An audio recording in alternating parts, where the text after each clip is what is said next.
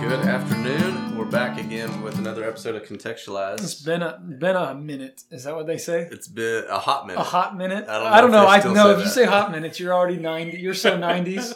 I can't keep up. I'm already too old for that. So yeah, you're such a tool. You've got.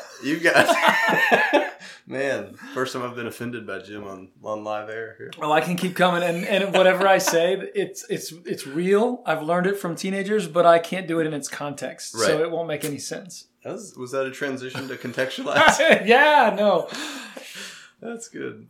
There's our small talk. We did it. Well, we're in the heat, and that's nice. Last week we didn't have any heat anywhere in the building, so it's good to be back here for that. And it was great to be back together. And in fact, some of you listening may have been able to read the note I put out for our congregational meeting. Email, which also included info about a congregational meeting, but just what it felt like to be in this building for weeks with kind of just creaky, cold, and when it's creaky and cold, don't turn the lights on. So our whole first floor has been just like the place we had to walk. Yeah. And we could see our breath. Right, yeah. And, we really have a lot to be thankful for. Yeah. That the building's in good shape. None of the water pipes froze. We did what we could to preserve that, but it's nice to be back together. Yeah, it is very nice. I really enjoyed your email today, so y'all listening. Yeah, I encourage you to read it. It's maybe a little bit more of just my heart as opposed to saying, here's a preparatory email for you to read for the sermon or about a lot of announcements. Just what I was thinking and feeling. One thing to that end, though, in case people aren't able to read that, is we're going to seek to put a handful more chairs down in the front room this Lord's Day. And we do want you to please look out for folks who maybe unfamiliar to you. Maybe it's their first time here. We just had a neat sudden surprise after 3 weeks worshiping in other places that there weren't seats for folks in our sanctuary. Yeah. And I don't know, there may be a chair here or there in each row between family units, but we have about 180 chairs in there. And when you include the children before they went out of class, it was pretty crowded. Yeah. So just be aware of that. And we're going to try to make it so that the front room also can feel like a room that can inhabit a critical mass of people and make it beautiful, and singing will be joyous. And so, less than ideal, but a beautiful thing to have to navigate. Right. Good to be in there together. Yep. So, well, let's jump in. It has been a little bit, and we're going to jump in 2 Corinthians chapter 7.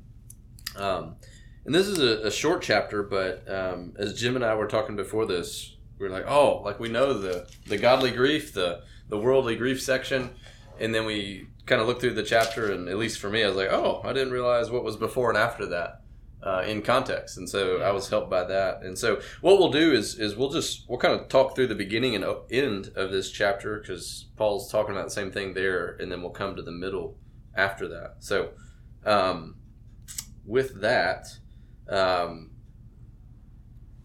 maybe I can help us then transition, because the section of the text we'll spend some time on in a bit is really about repentance and grief and lack of regret, but just real deep churning in the heart of a restored sinner. Okay, that's we'll talk about that in a second. What was surprising, I think, as we both read it, is Paul is really willing to talk about something that's brought him joy. Very particular things. And so in the very first part of the chapter and the last part of the chapter, he's going to talk about how special it was for him to receive news from his friend and disciple Titus about what was going on in the hearts of the Corinthian people. Right. And what that did for him, what it did for Titus. And it's almost just like this partnership in the gospel, very personal joy is what he brings out. Yeah, and if anybody's looking at that, as you read it, you may notice that, this sounds like how Paul opened the letter, just back in chapter 1, blessed be the God and Father, the Father of all mercies, the God of all comfort, who comforts us in our affliction, so that we may be able to comfort those who are in any affliction with the comfort that we've been given by God. And he comes back to those same exact things. Verse 4, I'm filled with comfort. In all our affliction, I'm overflowing with joy. Verse 5, when we came to Macedonia, our bodies had no rest, but we were afflicted, at every turn. And then that's where he transitions and starts talking about Titus, like you were saying. But God, who comforts the downcast, comforted us by the coming of Titus. And so... can I go further? Yeah. Verse 13, therefore we are comforted, and besides our own comfort, we rejoice more at the joy, or, the comfort of Titus. So everybody's experiencing comfort in the gospel right now. Yeah. And an affliction. That goes along externally. with it. Like there's the external affliction, but then the comfort relationally, comfort theologically, like that. Yeah. It's not good times in some ways, but they're comforted. They're joyous together. Underneath the comfort, which is the emotion of the text, I think, you go in verse 3, he says, I've told you before, you're in our hearts. We die together, we live together, we're for you, but I've had to be bold with you, is really what he's saying there in 4. I have pride in what God's doing among you, but I've had to be bold with you, and now I'm just filled with overflowing joy because of what I've heard when Titus brought back news. Not just that you're experiencing comfort in the gospel, but that you also have thoughts toward me that are not harder or worse than they are, because I had to be very strong with you. Yeah. And so it just kind of pulls to the surface, at least for me, the other parts of the New Testament. Paul will talk about the anxiety he has for the churches, the weight and the burden, and he is essentially showing us what it feels like in his heart to find out that the people he had to be very direct with in his pastoral counseling, they think well of the work that God's done through him. And I mean, I don't think I need to elaborate too much personally, but just to say this makes a lot of sense to me when I've heard that someone was talked to in tough love of one kind or another, hopefully in a context of mutual repentance, but hard things happen in the church. Hard conversations happen in a church that's going to have the gospel at our core. Right. Sinners who repent to each other because of sin done to each other, or because of a grid that's not been healthy and the effect of that.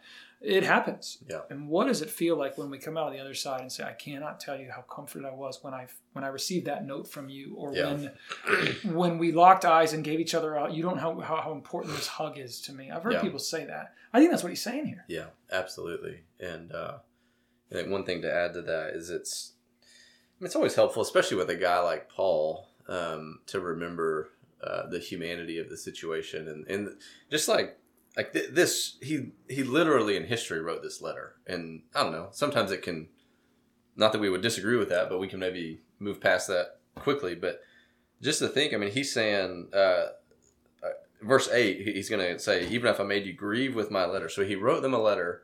It caused them grief.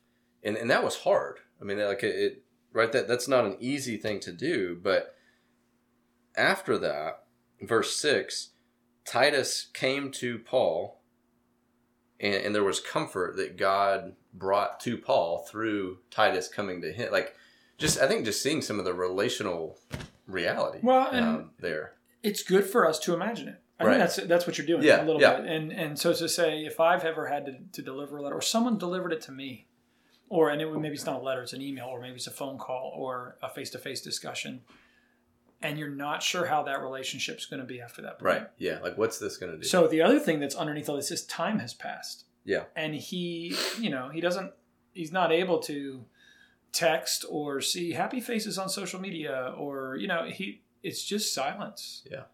And he's just waiting on news of how are things now. And I stuck my neck out and I said some hard things. And if I've ever done that, I've also thought, gosh, where did I cross a line? Was it my opinion, or was the Holy Spirit guiding my words? What are they thinking now? This is what he's going through. And I think the description is really apt in verse 5, that our affliction at every turn, it feels like fighting without and fears within. That's a pretty often repeated phrase. I'm not sure if everyone has heard that before, but I think it's very descriptive of it. And maybe to parallel it to someone doing a job in the marketplace. It could be any job. A lot of times we make work for ourselves in whatever our calling is. Sometimes you show up and you know exactly what you have to do. It's on a list, or it's the same thing every day. But for a lot of jobs, or certainly in pastoral ministry, you create your hardships by doing what you believe you're called to do. Mm-hmm. If you just do nothing, you probably won't have hardships. Yeah. Should I speak to that person? Should I not? Should I just let it go? If I don't do it, there's probably not a hardship. But if I do it, Right. I have this fighting without, as far as now there's a tension of one kind or another. But I think he's honest here when he says fears within. Yeah. I mean, that's the humanity aspect of what you're saying. Right. Now I've got my own internal turmoil and external trial. This is what he's talking about. Yep. And then Titus comes. Yeah, and in verse 7, right, what did Titus do? Right, at the end of verse 7, he, Titus, told us of the Corinthians' longing, the Corinthians' mourning, your Corinthians' zeal for Paul. And so, like, just to see, like, what Titus's report, like, he shares with Paul about the Corinthians' longing, mourning, and zeal for Paul. And part of that is their response to his letter, right? And kind of how they responded, which we'll get into here in the middle, here in a minute. But part of it is, I mean, he wrote a hard letter to them. But after, as the Lord worked through that, they're longing for him. They have zeal for him. Like, they're still, they're not just mad at him. Correct. And we're going to see more of those same words come up in the center section of the chapter. Allow me to give an example of, you tied it to chapter 1 already. It's a propositional statement. Actually, it's a doxology. Paul says, blessed be the God who comforts us in our affliction, that we can then comfort others. So he's kind of giving a propositional statement about how comfort works among the people of God, and he's doing it in the form of worship, I think. Yeah. Now, here in this chapter, he's going to basically say that it's not just a proposition. I mean, we can say we go to a church that comforts people. We can say we go to a church that holds truth high. Right. But when it really comes down to it, when the rubber meets the road, it's usually in relational situations of real honesty, of pain, of speaking words that leave a lack of comfort or bring comfort, but it takes time for them to be processed. And so I love that this letter is not just propositional statements that we would all agree with, that God comforts us when we comfort others. Yeah. No, the actual process of comforting is really hard. Yeah. The process of navigating this kind of growth is really hard. Yeah. And so Titus is almost the middleman here. And I think Paul even imagines what's it like for Titus. Right. And he does say something to that effect in 13. Right. I rejoice that you brought joy to Titus. Yeah. Because he had a really hard role. Right. His spirit has been refreshed by you all. Yeah. And, I was just looking at 14. Whatever boast I made to Titus about you, I was not put to shame. So also our boasting before Titus has proved true. And so it's interesting to me because it wasn't that long ago that we were in 1 Corinthians as a church, and not the most enjoyable, upbeat letter in the New Testament, right? And Paul says some hard things, and but just to hear, he actually says, I boasted to Titus about you. And he said, and for Titus, he found that to be true. That's fantastic. He remembers the obedience of you all. And so just to see, yeah. So because I'm on crutches and I can actually figure out a way to get my hot coffee cup from that room into this room, but it's a little precarious. And so AJ's made a comment or two, internship task, as you brought the coffee in, and I appreciate that. But I don't think I, to this day yet, have said, hey, I had a really hard conversation with that person in the church. Would you please go ask them how they are doing based on Jim's hard conversation with them? That's kind of the situation Titus was in. You know, Paul's like, hey, God's called me to other things over here, so would you be the one to go and I want you to minister to them. I've told them about you. You know about, I've boasted about you to them. What a hard thing. Yeah. And so just to kind of bring it down to our level, it's a fascinating scene. But really what I want to make sure we do spend some good time thinking through is the word mourning as well as kind of zeal, that kind of language starts to really show up in the middle of the book. Right. So Titus did come back and he said, listen, they're for you, Paul. They love you, but they're mourning. And Paul says, I'm so glad to hear that you grieved in a certain way. Right. So let's go into that section, which is the more prominent part of the chapter. Yeah. So verse 8, right, he wrote a letter that grieved him. And then verse 9, he talks about kind of a worldly grief, some have called it, or just... not because you were grieved in that way, but because you were grieved into repenting. He's talking about a godly grief. You felt a godly grief so that you suffered no loss through us. And he's going to unpack, right, what is godly grief. This has been super helpful for me personally, as well as in other conversations with folks, of just thinking through what is, if we receive a hard word from a friend, even thinking of Proverbs, the wounds of a friend, I don't know how they are good. That's my paraphrase, I guess. But how do we respond to those kind of things? And there's a godly way, there's a godly grief, but then there's also a worldly grief, which we'll talk about. Yeah, so I think we have to start with what grief is. It's not just a momentary sadness. I think what Paul is describing here is a very real, deep sorrow for sin, because that's what we repent of sin, that prompts one to just deep, burdensome regret. Yeah. And what he says here is if you have a worldly version of grief, it just leads to death. Yeah. You're gonna feel the sorrow. You're gonna have hate that it happened, and it's gonna lead you into a dark cul-de-sac of sadness. And that's really the end of it. Is you grieve for the sake of grief. Right. There's no out to it. There's nothing. Right. And so I think the challenge here of the godly grief, when he says godly grief leads to repentance and salvation without regret. Yeah. That's there in verse 9 and 10. What a wild description of grief. Mm-hmm.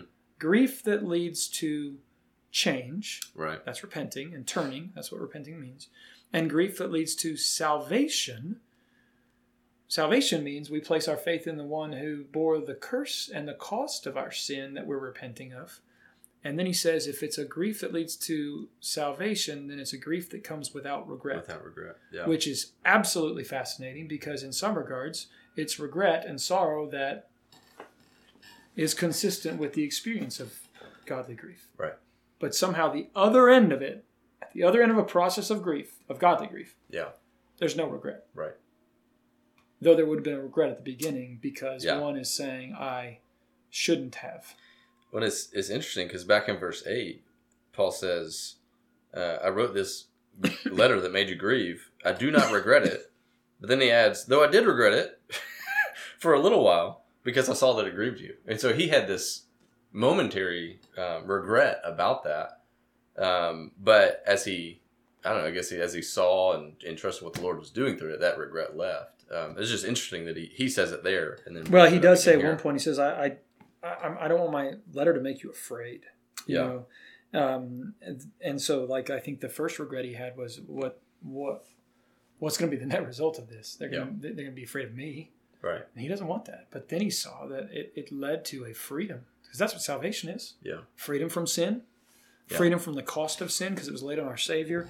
And so I think that then he goes further and says, all right, godly grief produces repentance that leads to salvation without regret, whereas worldly grief just produces sorrow, just death. Right. There's no hope in it. Yeah. But a godly grief produces a hope-filled repentance. Uh-huh. And then in verse 11, I love it. Right. He starts giving all these descriptions of passion. Yeah. I would call them words of life. Yeah. So after godly grief has brought one through repentance to a salvation without regret, now all of a sudden he describes the people that experience that as being earnest. Mm-hmm. That's such a life-reflecting word. Eager to clear themselves, verse 11. Indignant about sin, I think. Yeah. You know? They have fear, they have longing, they have zeal. Yeah. And I think, again, he's illustrating a godly grief leads to life. Right. Right. And all sorts of new passions of spiritual health, as opposed to just self-loathing hatred for what sin caused you to do. Yeah. Yeah. One of the things this whole section, I think, should force us to ask is why are we, why am I grieved? If I'm grieved by sin in my own life or someone else's life, or if I'm grieved when someone rebukes and corrects and speaks that hard but necessary word to me, why am I sad about it? And the worldly grief, the worldly sadness, mourning, may just simply be sad that somebody else found out about it and Good that example. we have to suffer consequences. And that it's not really sadness over the sin, because sadness over the sin is going to lead to repentance, which he describes as godly grief. And so I think if we're genuinely sad, like if we're sad in the Lord, that's going to be a sadness about the sin, and it's going to lead to repentance and salvation without regret. And so that's just a way that I've asked a question through this of, why am I sad about this? Is it godly or is it worldly? It's fascinating to think through that example of the number of things we could grieve about that are actually worldly, right. Even though we're sad, right. Even though it's real grief. Well, I mean, it's a real feeling. It's an emotion. Someone else found out about it, or now my life is complicated, or, these relationships aren't the same as they were when everything was before that moment. We can grieve all those things and it be a worldly grief because there is no hope on the other side because we can't undo what we did. Right. Right. So, David, Psalm 51, against you only have I sinned. Mm-hmm. Psalm 32, David saying the bones in my body feel like they want to break. I'm doing it because I know my sin is against my Creator. Yeah. So then a person that is genuinely grieving sin gets to the place of saying, what can I do? Yeah. This is Paul in Romans 7, who will deliver me from this body of death, because I can't not do what I've done. I can't fix it. And just being angry and mad about it doesn't bring hope. Yeah. And then the answer to that question would be thanks be to God. Yeah. Which means now I realize a deeper love from my Savior. He knew all my sins, past, present, and future, and Christ paid the price for them. Therefore, I'm experiencing new freedom, and now suddenly I don't even have regret. Doesn't mean I'm not sorrowing for sin, but I don't regret because now I see a bigger picture of who my Savior is, and I'm less full of shame than before I had this experience of restoration. It's quite astounding. Yeah. I think the other thing this makes me think of is that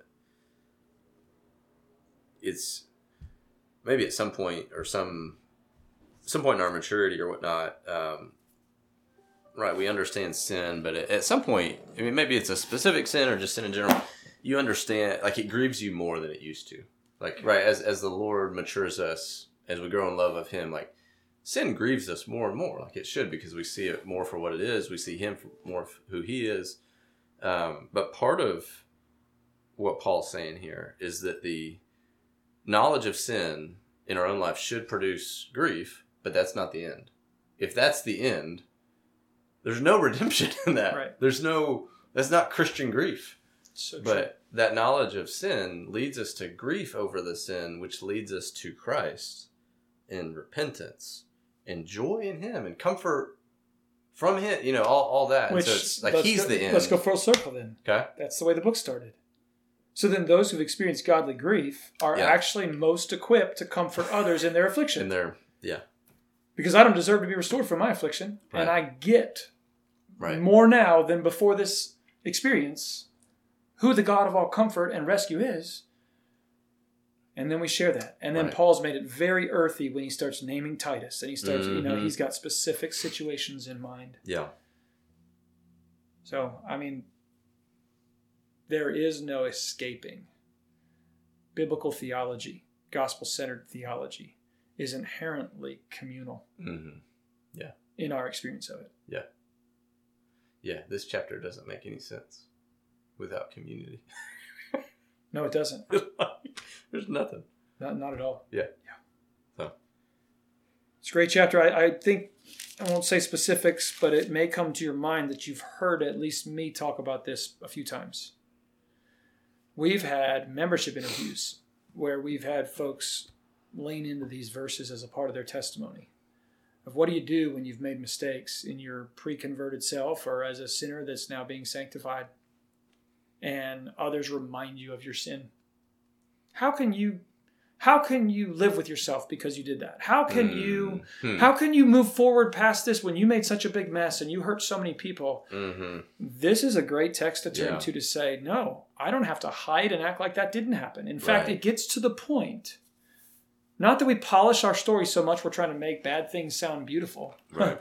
Sin is sin. Right. But it gets to the point where we can say, that is my story.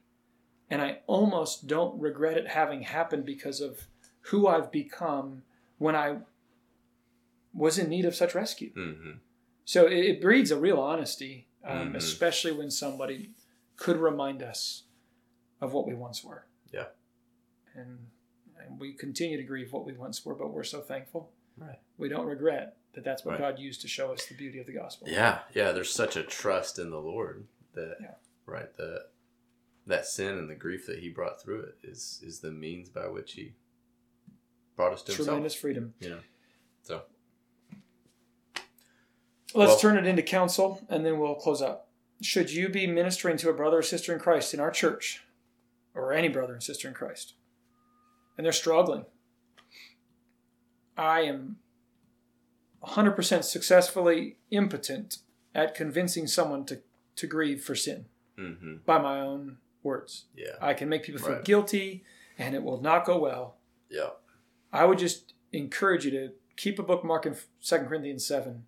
It is a beautiful thing to give to someone who's wrestling with the conviction of the Holy Spirit of sorrow for sin. Mm-hmm. Let the Lord use his word in their life, and use this as an example of how there is comfort on the other side. Yeah. But let the word be what helps you paint a picture for someone else about how repentance could look. That's good. That's good. All right. See you next week. Yeah. Have a great week.